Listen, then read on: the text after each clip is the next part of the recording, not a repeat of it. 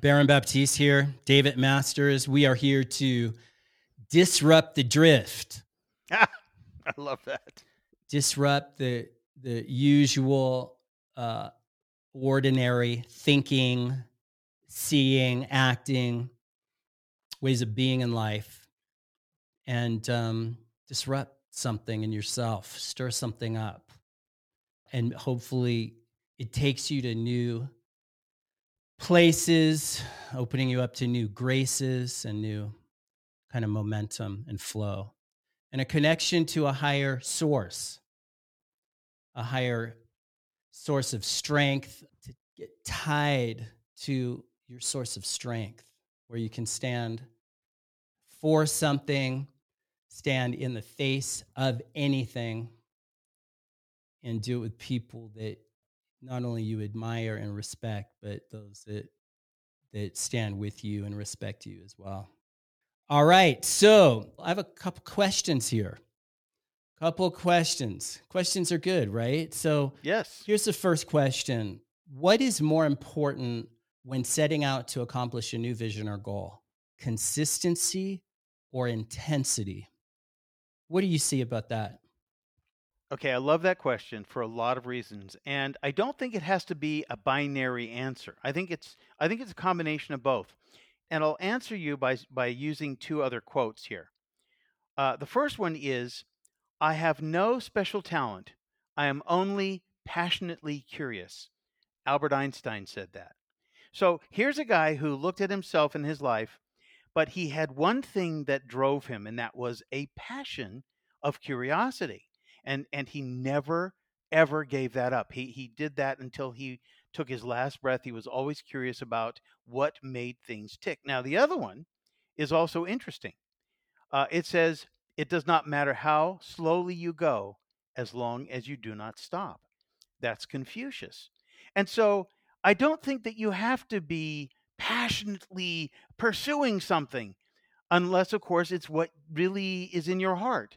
You can actually approach something systematically over a long period of time. I mean, I know I'm a slow learner personally.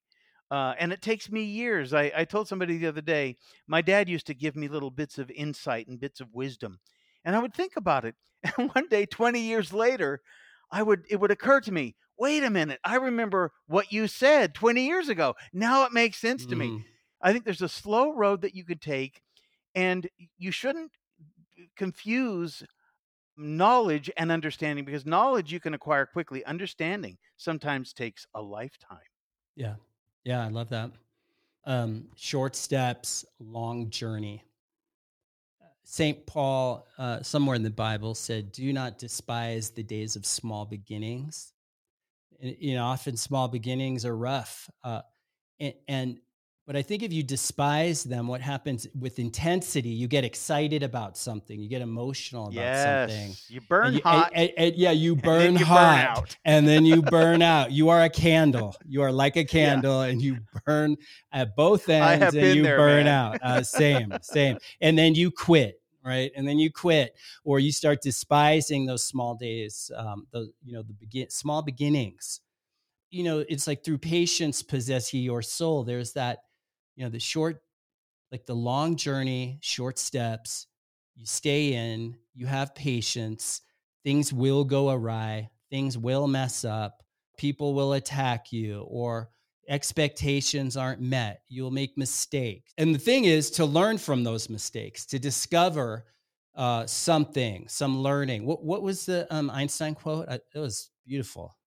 He said, "I have no special talent. I'm only passionately curious." Yeah.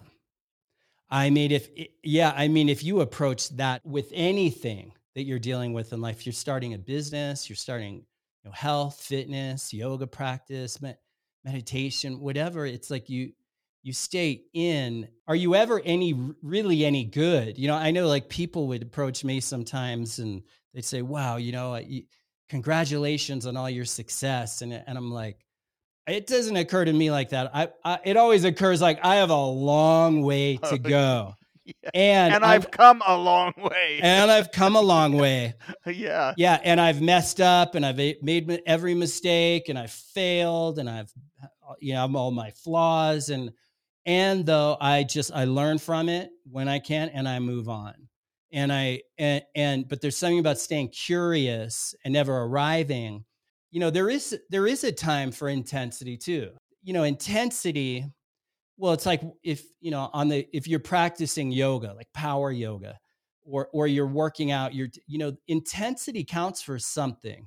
Intensity of the weight you're using if you're working out, or the tempo in which you're moving, and maybe you're practicing in heat. It's hot. You've got all this different kinds of intensities. There's environmental intensity.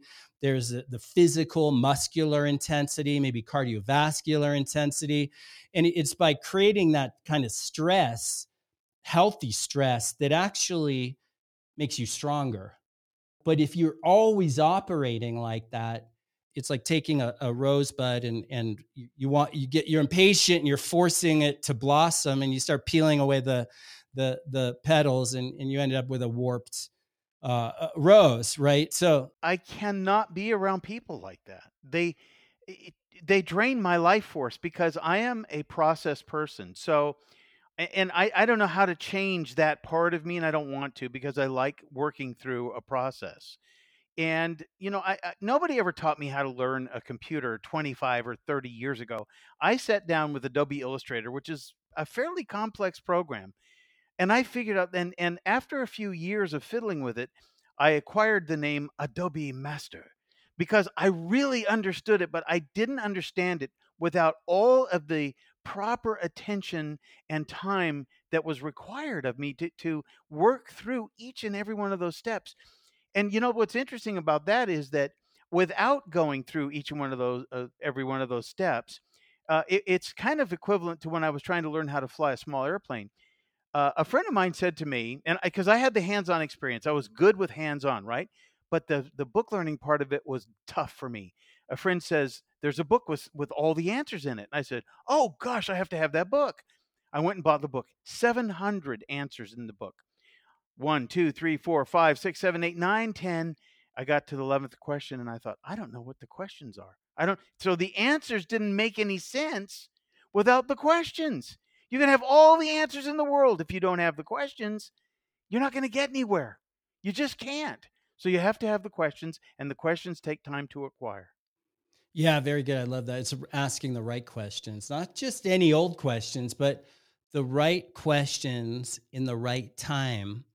Questions are by their nature expanding. Questions are like inquiry is expanding, expansive, and where answers are contractive. Oh, I get an answer. Okay, I got my solution. I got my answer. This is it.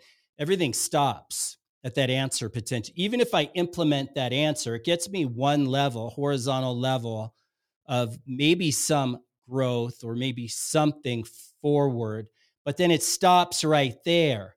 So I get an answer and then put it on a shelf and then keep asking the question, keep peeling the layers away until you get to the bottom. But it's like we ask a question. It may not be the right or a good question, or the question that is going to take us to extraordinary places. So there's value in just staying with the questions until you get the questions accurate, right? The questions that allow you to flourish and prosper. But we don't do that. We think we're so smart. We may sit around with a few people and we ask them questions. We all come to one answer and we're like, oh, this is it. It's like I'm always having to like kind of nudge and poke and prod my team, like people on my team. Like, wait, you're asking some questions and you're getting an answer, and then you all agree on, oh, that's the answer, and you get stopped right there. There's layers and levels to explore here, and you have to almost start, where do you want to go? Like, what's the vision? And maybe you don't know exactly, but there's more than just the obvious.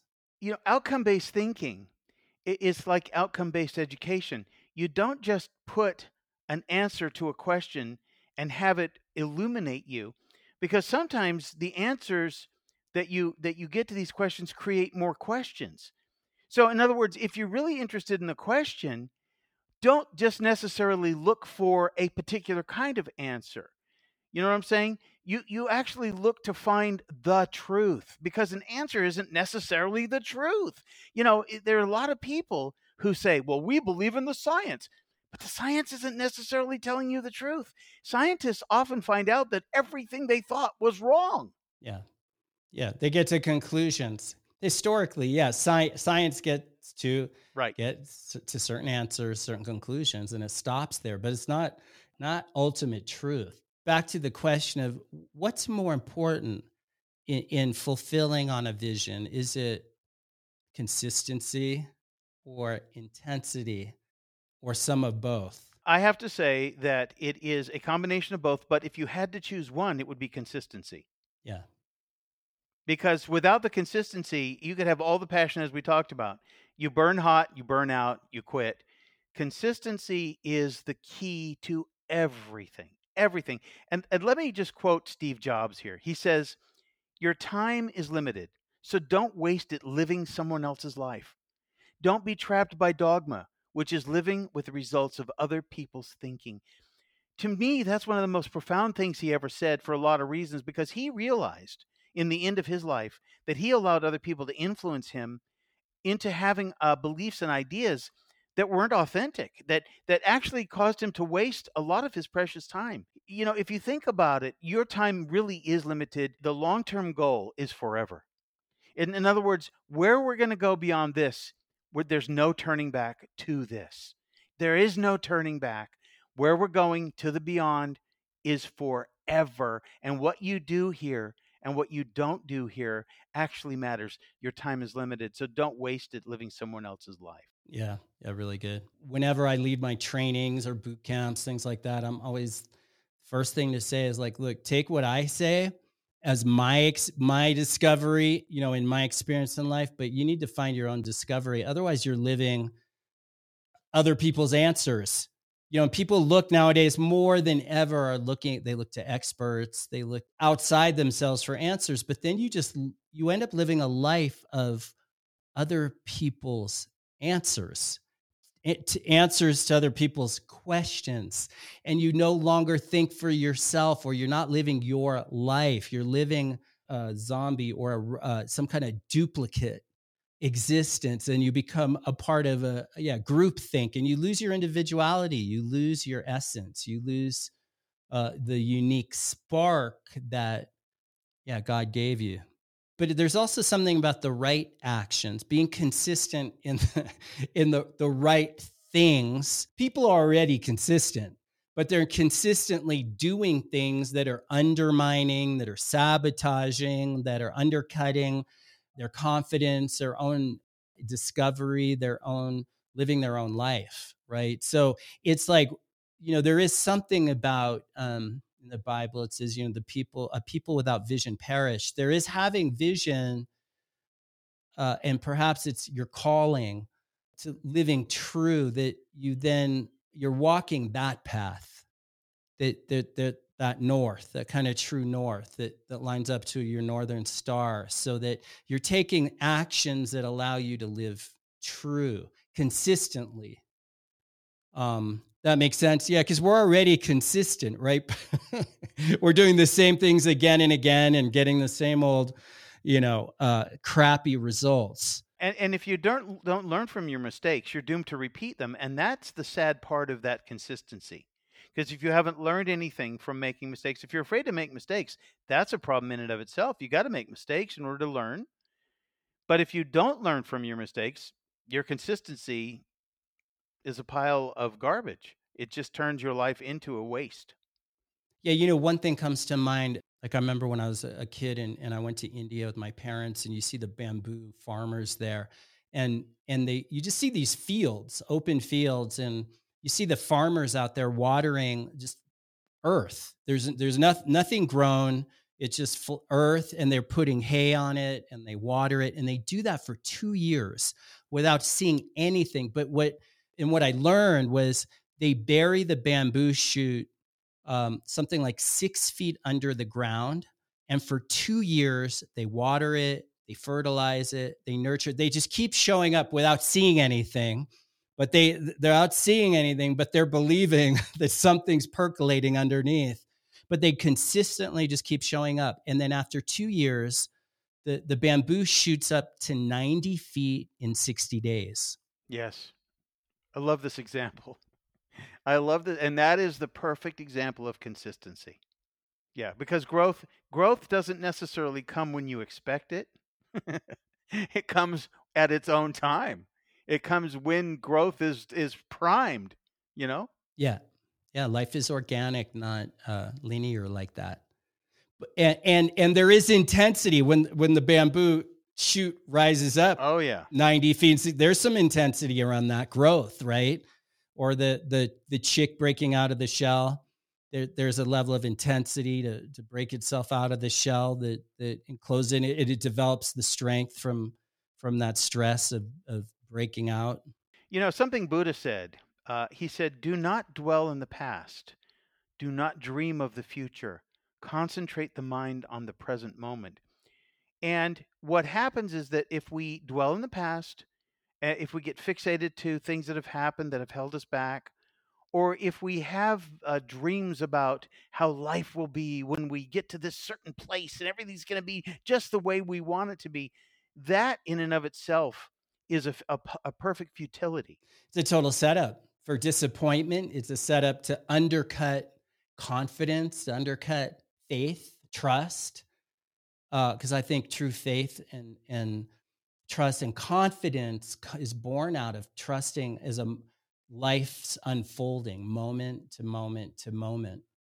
And when you doubt, you undercut confidence, you undercut faith, and you undercut your own potential and participation in life. Yeah, it's so true. It's so true. And you know, there's so much that you can actually extract from one idea, like the idea of passion. When I think of passion, I think of the quick burn. And when the chick is trying to peck its way out of the egg, or when the butterfly is going out and coming out of the chrysalis and turning into the butterfly, it only lives a day after that. And so I think it's important that you reserve your passion for the moments where it really matters, so that you can exert it in full force and then go back to the consistency. Yeah, and that's intensity, the full force. And more than ever, it just seems like people have gotten soft and complacent and undisciplined and scared, and not putting themselves out there in the world, not putting their voices out, staying silent, not wanting to ruffle any feathers, going along to getting along, keeping the peace. And so people stay soft because their whole life is kind of oriented around getting people's approval and not being judged, being liked. But you don't develop the muscle through the struggle, the opposition, the adversity is preparatory to greatness, to growth, to virtue. You know, this reminds me of something that Joel Osteen said. He said, "You're not defined by your past, you're prepared by it. You're stronger, more experienced, and you have greater confidence if you are prepared by your past. If you're defined by your past, then you're dragging behind yourself in some time lag." And that's sad. I mean, you look at people, I watch the people that walk down the street. I saw a guy today swerving down the street. What was going on in his head? He didn't realize that he had all the opportunity that he ever needed in that moment while he was swerving down the street, drunk or stoned or whatever. In a car? He didn't see. No, on foot. On Oh. foot. But you could see him. He was wobbling. And this is what happens when you don't stay focused in the present. You get distracted, you get pulled away by all of the things that give you a false sense of well-being, and that false sense of well-being is death. Again, it's the wrong answer it's the wrong answer, right? I mean, drinking, any kind of addiction it's an answer. And it's an answer that doesn't, it's an answer to something like the pain you feel.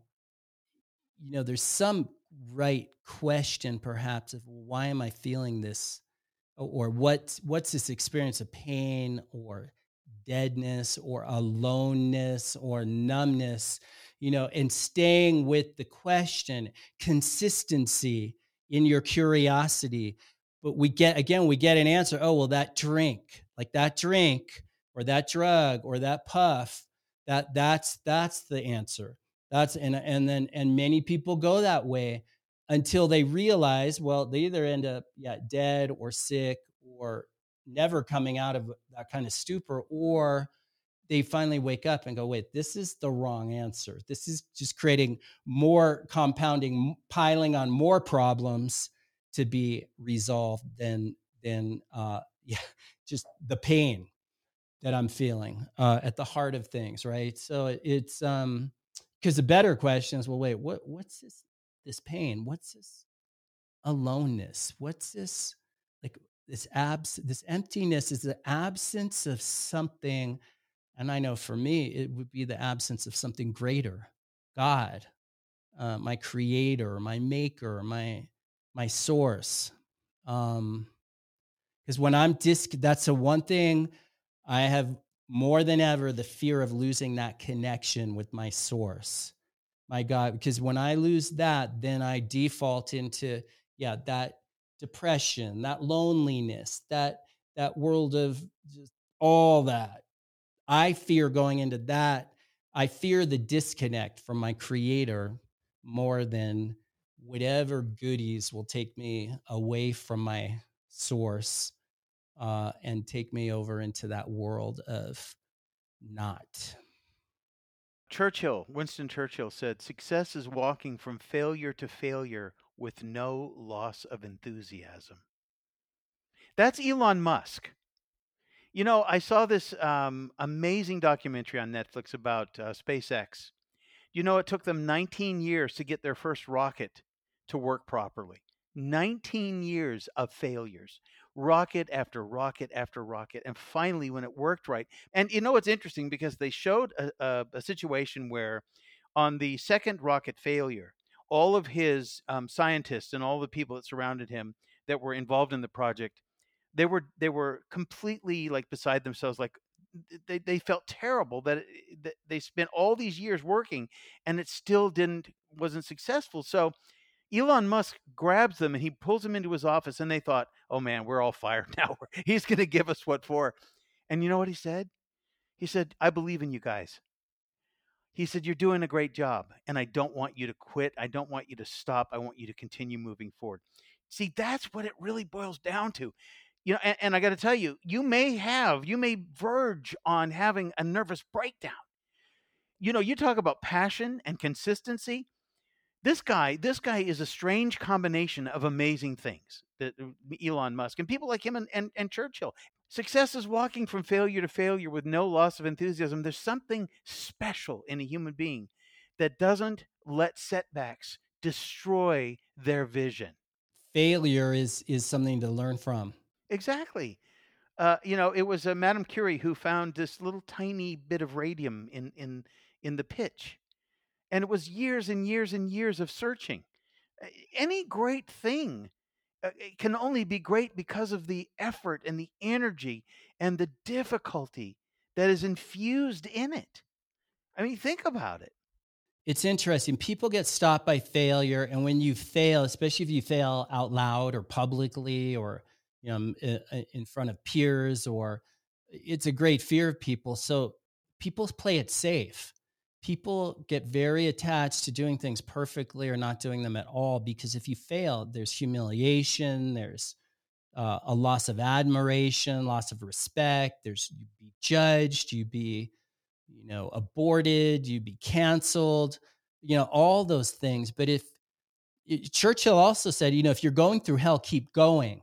And I think there's something about the consistency of, even when things are not working, even when things seem to be falling apart around you, even when things go awry and you fail, you learn from it, you pick yourself up and you keep going. If you're a leader, like what you point to with Elon Musk, he pulls his team and he said, like we're failing, and don't quit. Like, keep going. Not one negative word.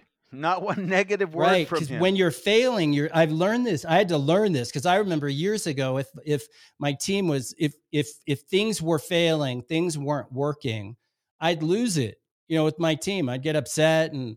But I realized that's actually not the way to go. The time to give encouragement is when things are failing and not working, and to keep curiosity and keep moving, and to encourage people, lift people up, and keep the eyes on the prize, keep moving.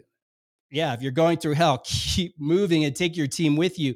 And then when things were going really well, you have to watch out for people get comfortable really quick. It goes to their head really quick. Maybe if you're a leader or of a business, or of employees or peers or whatever. I learned this working in the NFL, because if you're winning a game and you're toward the end of the game, I started seeing how, well, the coaches, that's when they keep the players extra uncomfortable, because very quickly, if the team's winning, it immediately, like, oh, we've got this, we've won this, and there's 2 minutes on the clock, we've won. And that's when the other team comes running in and takes it away. And so, but there's something, when you're winning is the time to actually look. That's when you give critical feedback, or keep pointing to, well, that's good, but it actually could be better. You're looking for the mini failures, the time, the minutia, the failure in the small failures, to improve things when things are going really well, to keep people, looking to keep improving, keep growing, keep developing, whether it's the product, the things you're working on, and or your own, like, performance, your ways of working and showing up and delivering. But there's a time for both, but there's something about keeping moving when there's failing, because that's when we get stopped by failure. We quit. And if you quit, you actually fail. But if you don't quit, you can't fail. You may end up somewhere other than you were expecting to go or to get to, but it may be like extraordinary. It may be like an awesome place that you could never have even imagined, but you kept going, and the hell you're in, it was like fertilizer. Yeah. And it's interesting. Einstein also said what counts can't always be counted, but what can be counted doesn't always count. And you see, what we do is we look at this whole world through the prism of the human eye, the human mind, and we see the world as we are. And we count the things that we think need to be counted, but those are not always the things that actually count in the long run. I think in the final result, in the end, that's when we will know.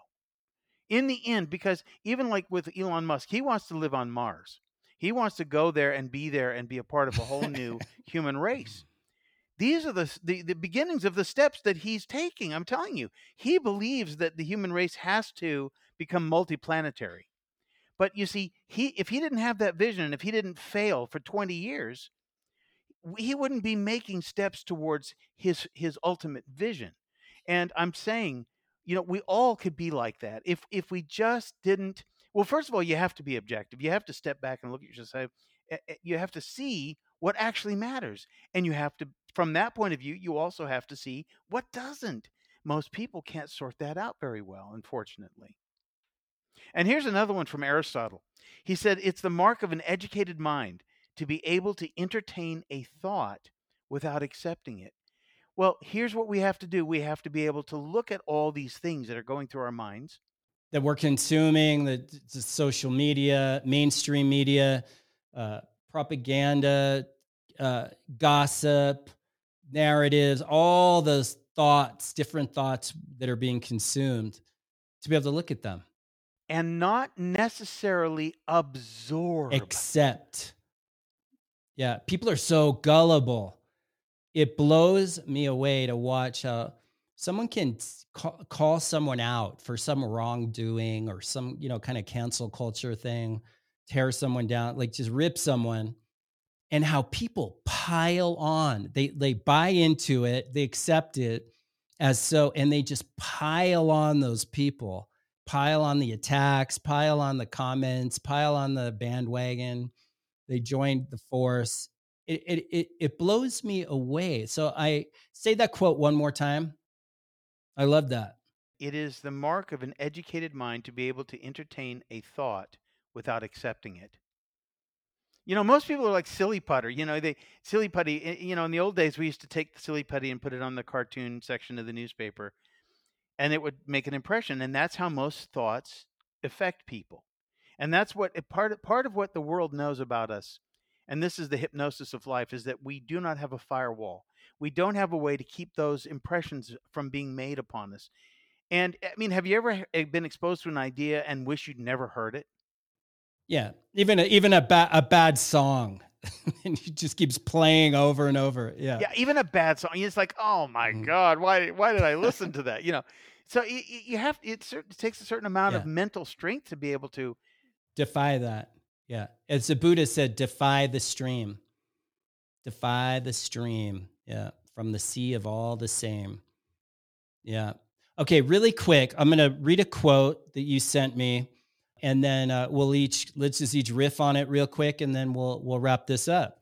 So, Okay. Epictetus said, "Any person capable of angering you becomes your master." What do you see about that?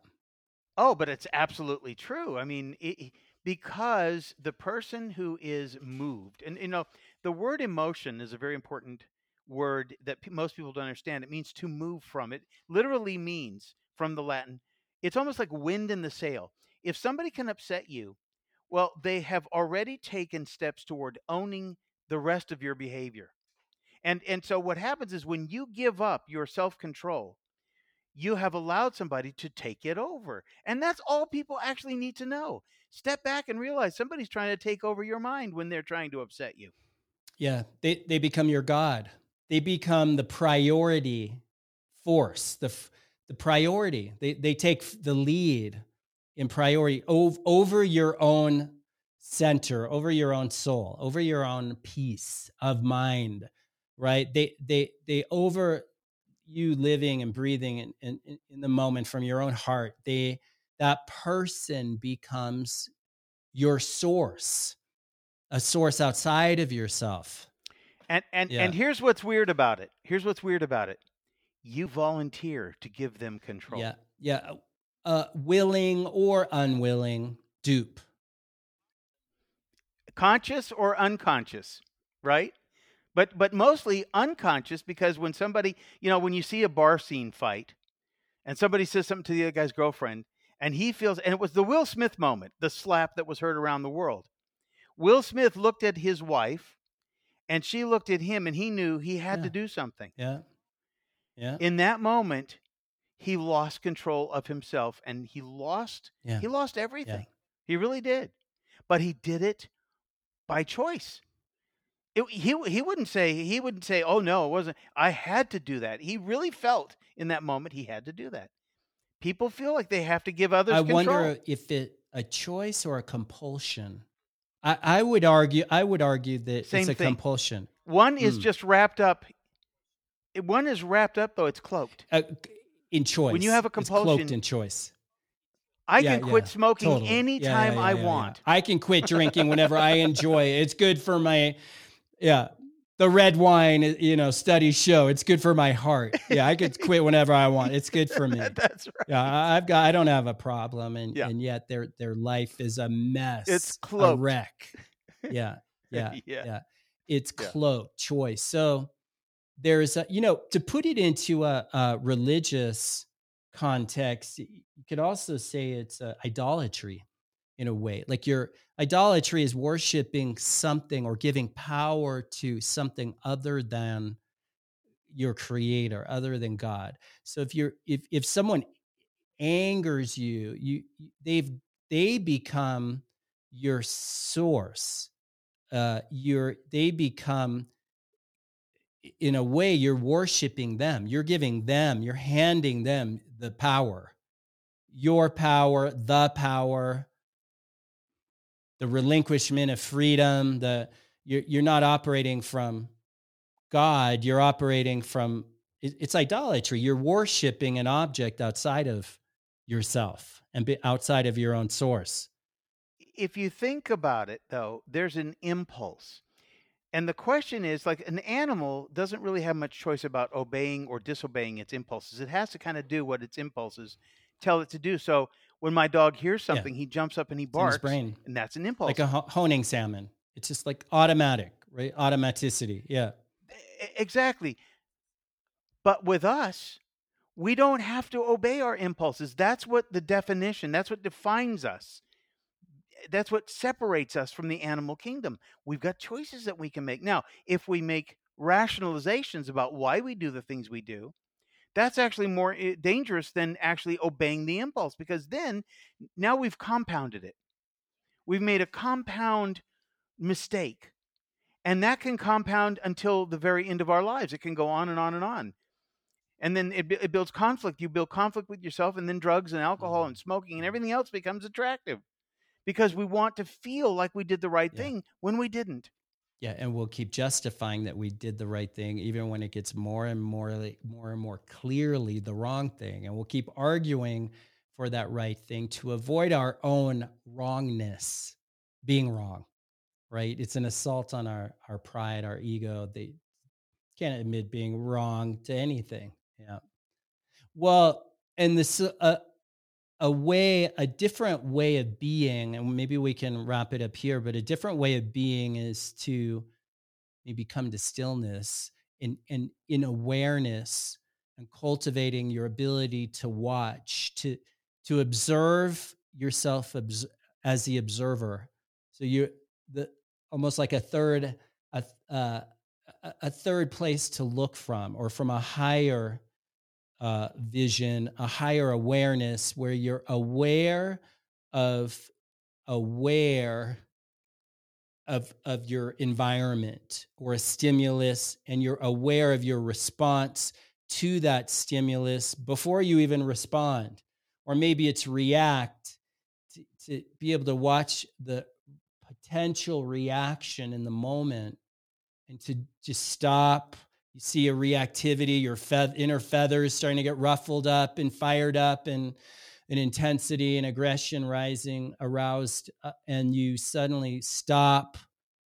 The ability to drop in to center and fall awake, and be in a kind of stillness, an inner still point. I'll make this last point.